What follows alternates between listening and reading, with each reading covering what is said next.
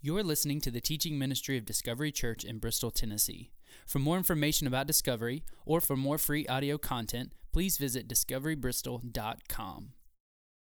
Last couple weeks ago, I had an opportunity to be with the kids when they were closing up class, and there was a prayer time, and so you had this group of kids all together, and they asked who was willing to pray, and Jim and Nancy Graham's granddaughter, Luna Sue, I think she's probably 5, somewhere around there. She said, "I'll be willing to pray," and I said, and the teacher said, "Great," and so she gave a prayer, and it started out the typical normal child's prayer. God, thank you for today. Thank you for my family. Thank you for our friends. And everyone's eyes are closed. And it was nice. And then she transitions to, and God, keep us safe from snakes.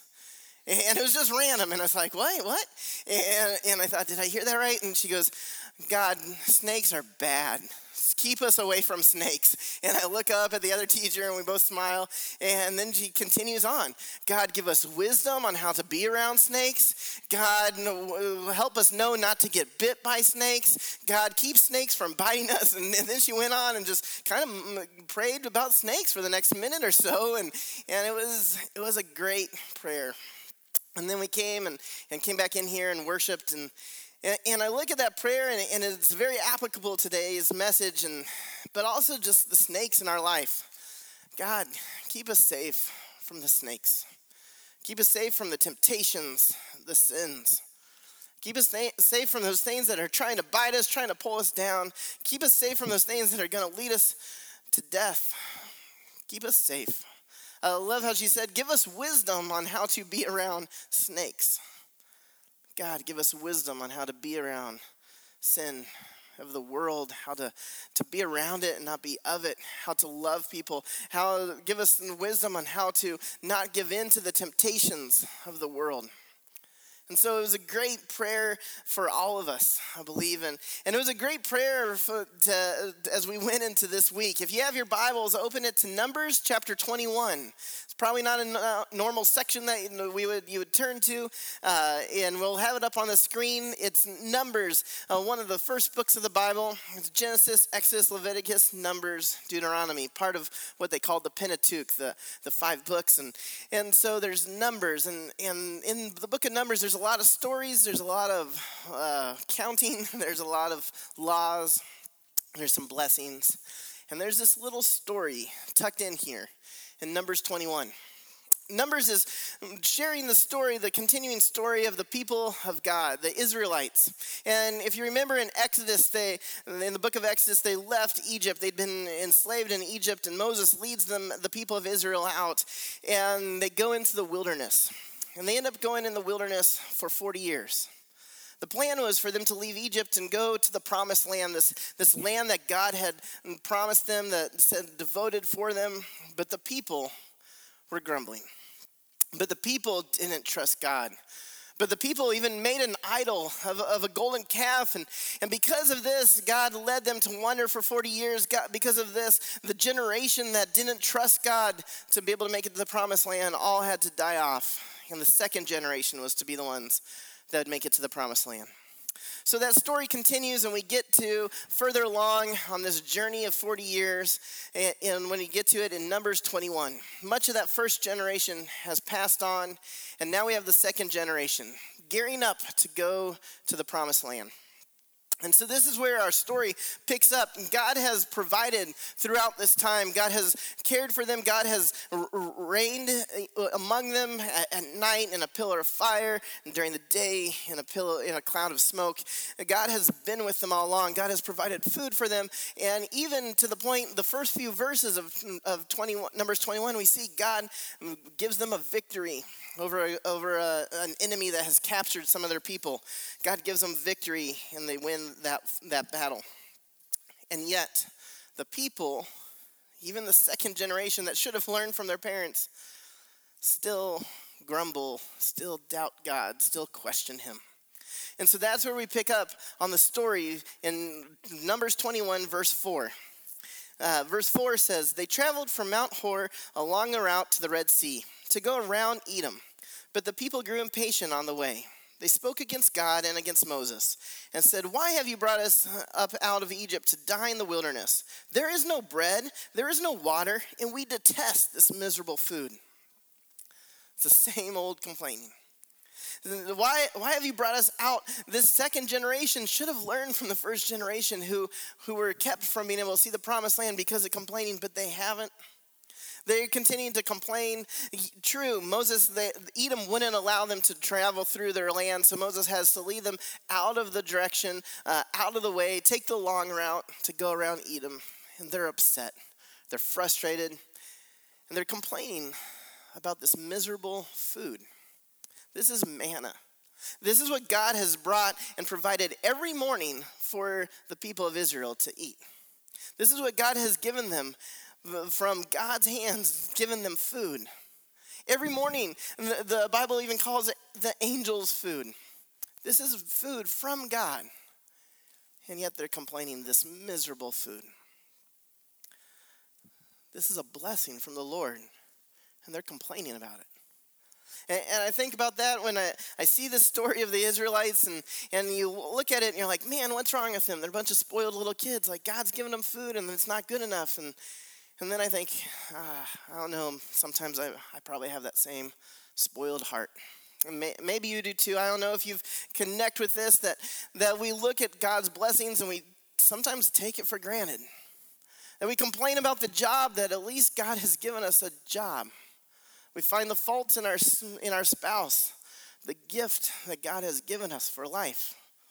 We complain about a physical ailment when we should be at least thankful that we're alive and breathing. We have so many blessings that we completely ignore and miss and take for granted. And sometimes, even worse, complain. So you got this second generation, and 8 times throughout this Pentateuch, the people of Israel have complained. Throughout this Exodus, they've complained, but they've always complained about Moses. Moses, why did you bring us out here? Underlying, they're probably complaining about God, but they've never voiced it until now. The second generation is much more bold in their complaining, and they spoke out against God and against Moses. And so here we have them complaining about the blessings that the Lord has given them. And so we see verse 6, as I see this story, I'm glad God doesn't treat us the same way when we're complaining about our blessings. Verse 6, it jumps right in. Then the Lord sent venomous snakes among them. They bit the people, and many Israelites died. That's a pretty harsh way to deal with complaining. He sent snakes. He sent these venomous snakes. The text says fire snakes, that the bite would burn and it would lead to a burning sensation and they would die. And so God sends these snakes to them in the midst of their complaining, in the midst of their ungratefulness, in the midst of their rejecting his blessing. He sends these snakes. Now, it's important to catch the words here. It says they bit the people and many Israelites died.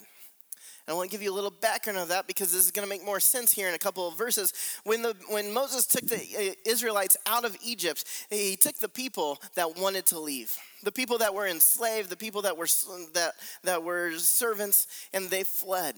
And it wasn't only the Israelites that Egypt had enslaved.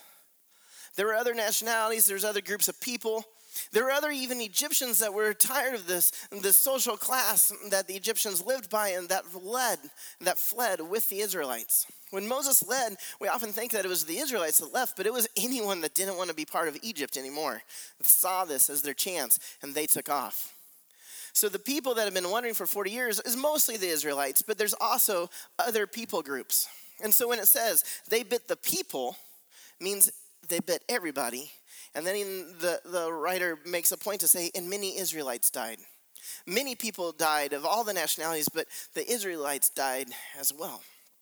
And so this is important. We'll see here in a moment why this stands out, why the author made a point to say this. But the passage continues, verse 7. The people came to Moses and said, we sinned when we spoke against the Lord and against you.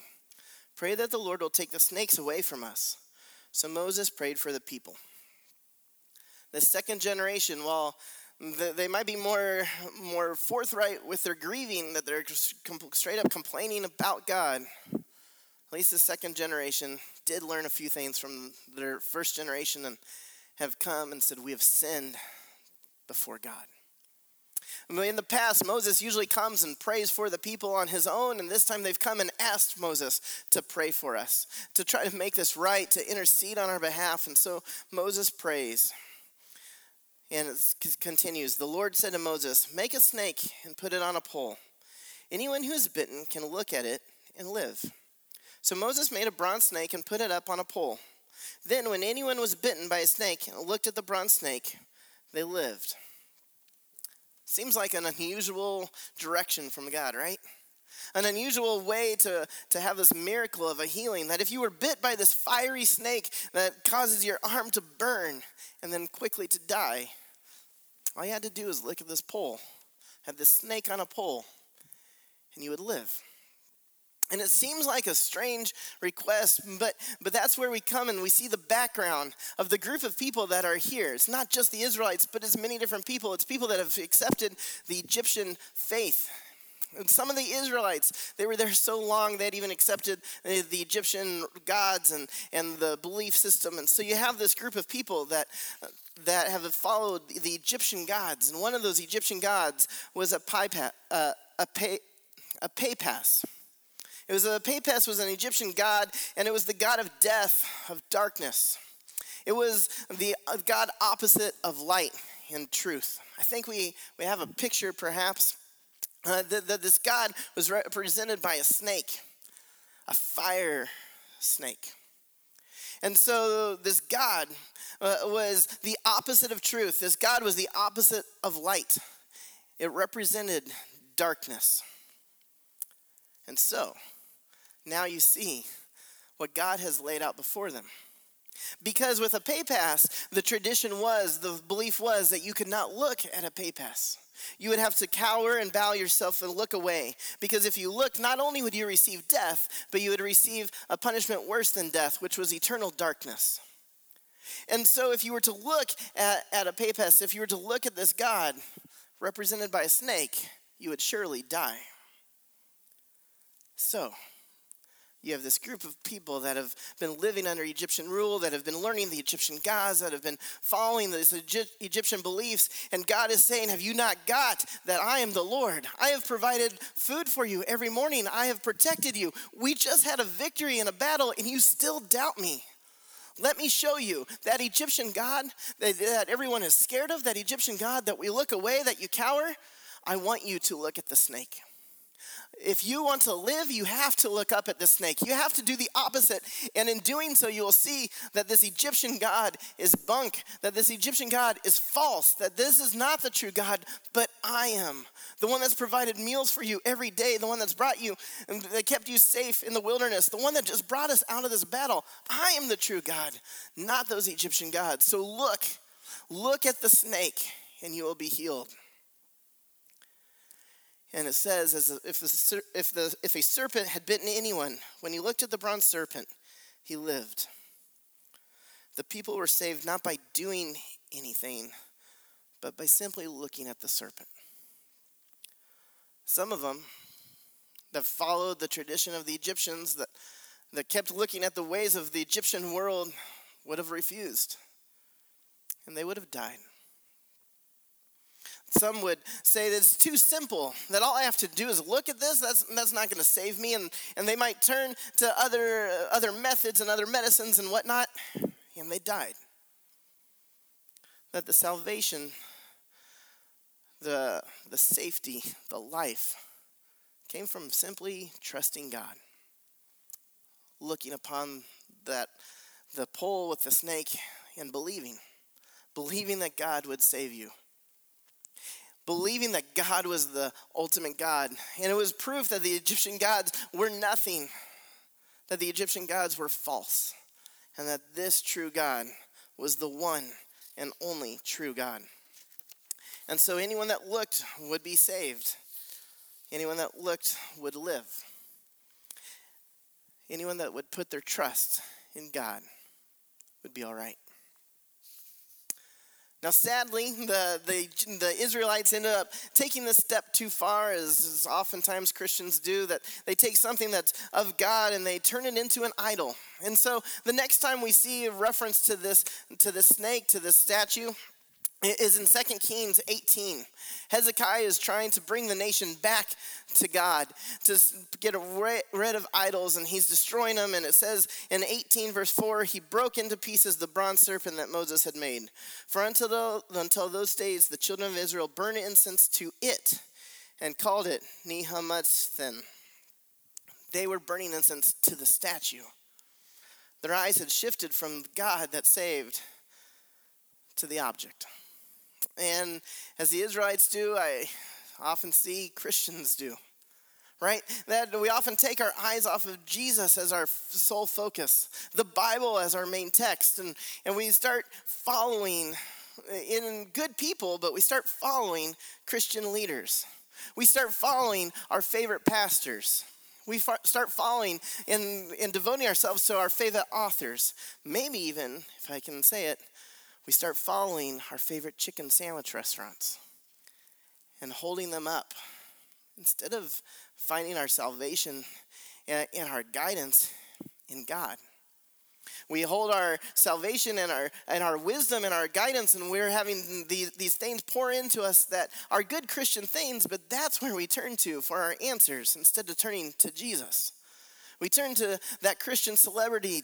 We turn to that Christian pastor that we love to listen to. And well, if he says this, if she says that, instead of what does the Bible say? And so they took this wonderful, beautiful thing, the Israelites, and they made it an idol that they were then worshiping.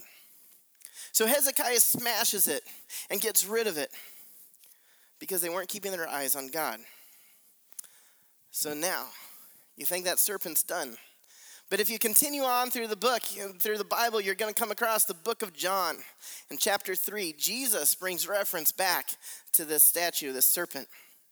Jesus is meeting with Nicodemus, who comes in the darkness of night. And he's coming to Jesus, who says that he is the light. And so Nicodemus comes in the darkness of night, and he's a Pharisee. He doesn't want the other Pharisees to know that he's talking to Jesus, that he believes in Jesus. And he goes and he's asking Jesus all these things about his teaching. He's heard the teaching, but he wants clarification. And he's asking Jesus these questions.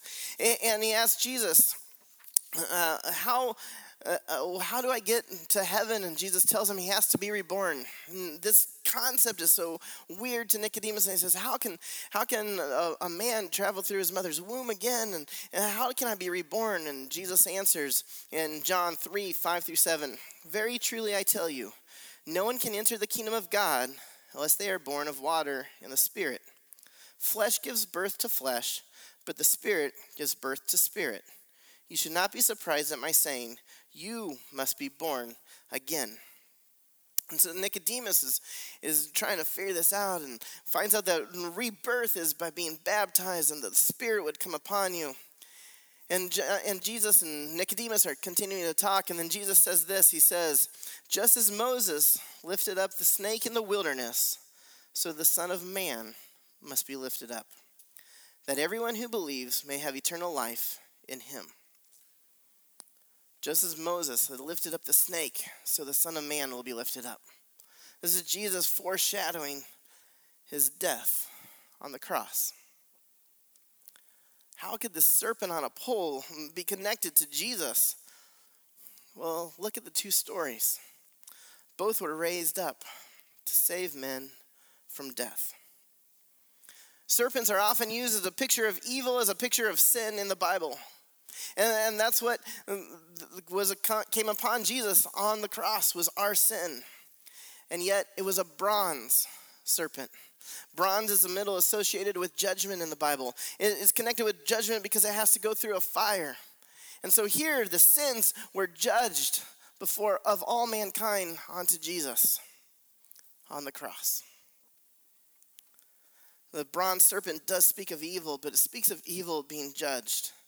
And Jesus, who knew no sin, became sin on the cross and was judged for our sin. In addition, if you think about the serpent on the pole, and if it was laying horizontally, It casts the picture of the cross. And so you have this idea that long ago, God had the people turn and look to the serpent. Turn and look to this idea of sin being judged on a pole. And they would be saved. Much like today. That when we look at Jesus on the cross, we would be saved. That when we turn our gaze upon him, we would be saved. Isaiah 45:22 says, "Look to me and be saved, all you ends of the earth, for I am God, and there is no other." What a powerful verse. Look to me and be saved. Charles Spurgeon, the great Christian preacher and author, was so moved by that verse. That's when he gave his life over to the Lord. It was a message that he heard from Isaiah 45, and then that text being applied to Moses lifting the serpent in the wilderness. And he gave his life over, and he was so impressed by that he ended up having this picture, an engraving of Moses lifting up the serpent as his mark on all his books. Because it reminded him, all you have to do is look and be saved. You have to have faith. And there were those Israelites and the other people that are among the crowd that refused to look. That they said, that's not what my Egyptian God teaches. And the ways of the world are pointing me in a different direction, and I'm not going to look. And they refused to look, and they died. And there's people today that refuse to turn to Jesus Christ, refuse to have faith, refuse to submit their lives to him. And their punishment is death. Death in hell. Versus death in eternity in heaven. And so when we look to Jesus, we will be saved. When we look to Jesus, we can find strength and peace. As Philippians says, do not be anxious about anything, but in every situation, by prayers and petition with thanksgiving, present your request to God. We have a lot to be anxious about, which means we have a lot to be praying about. We have a lot of snakes. We have a lot of snakes. A lot of sins that are coming to bite us. A lot of things that are coming to destroy us. A lot of things in our world that are all around us that are fiery and venomous and are seeking out to destroy us. You have a lot, I have a lot all around us in our lives. Where are we going to gaze? What are we going to focus on? Let us turn and focus on Jesus Christ. Focus on the fact that he died for our sins and rose again. Let us turn to him. Not be anxious about anything, but with everything, turn to Jesus with prayer petition. Present our request to God, and then it says, the peace of God, which transcends all understanding, will guard your hearts and minds in Christ Jesus. The people of Israel didn't have to do anything else but have faith in what God had said, and they were healed. For you and me, there's nothing else we have to do to have salvation, but to have faith in God, to give our life over to him. And as Jesus was saying, Nicodemus comes and he says, what do I need to do? And he says, be reborn. Be reborn in the water and in the Spirit. Let us be reborn. Let us have the Holy Spirit come in us. Let us give our life over. Let us be baptized and set that example.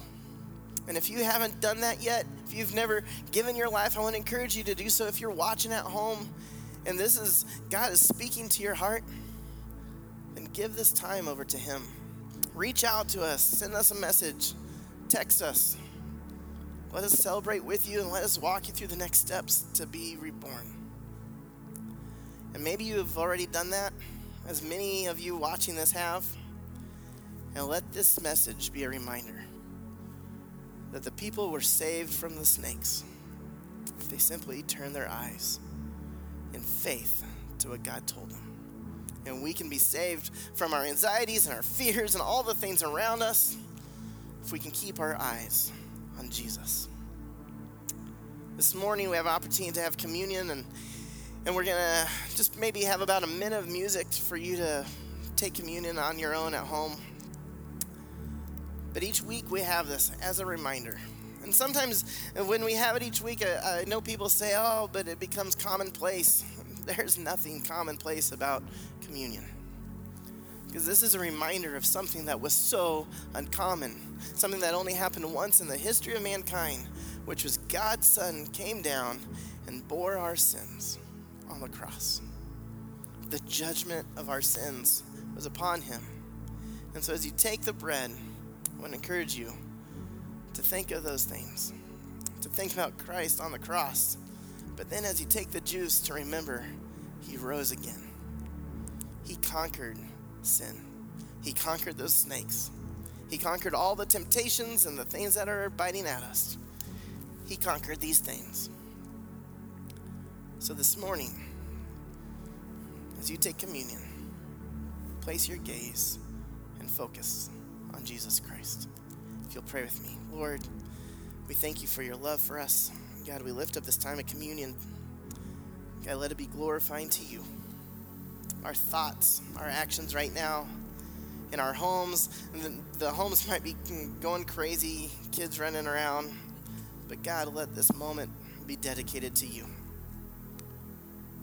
Because God, we got a lot of snakes around us. This world is full of them. And we need you to protect us. We're thankful that you sent your Son to save us. And God, let us make our gaze upon you and you alone. In your name, amen.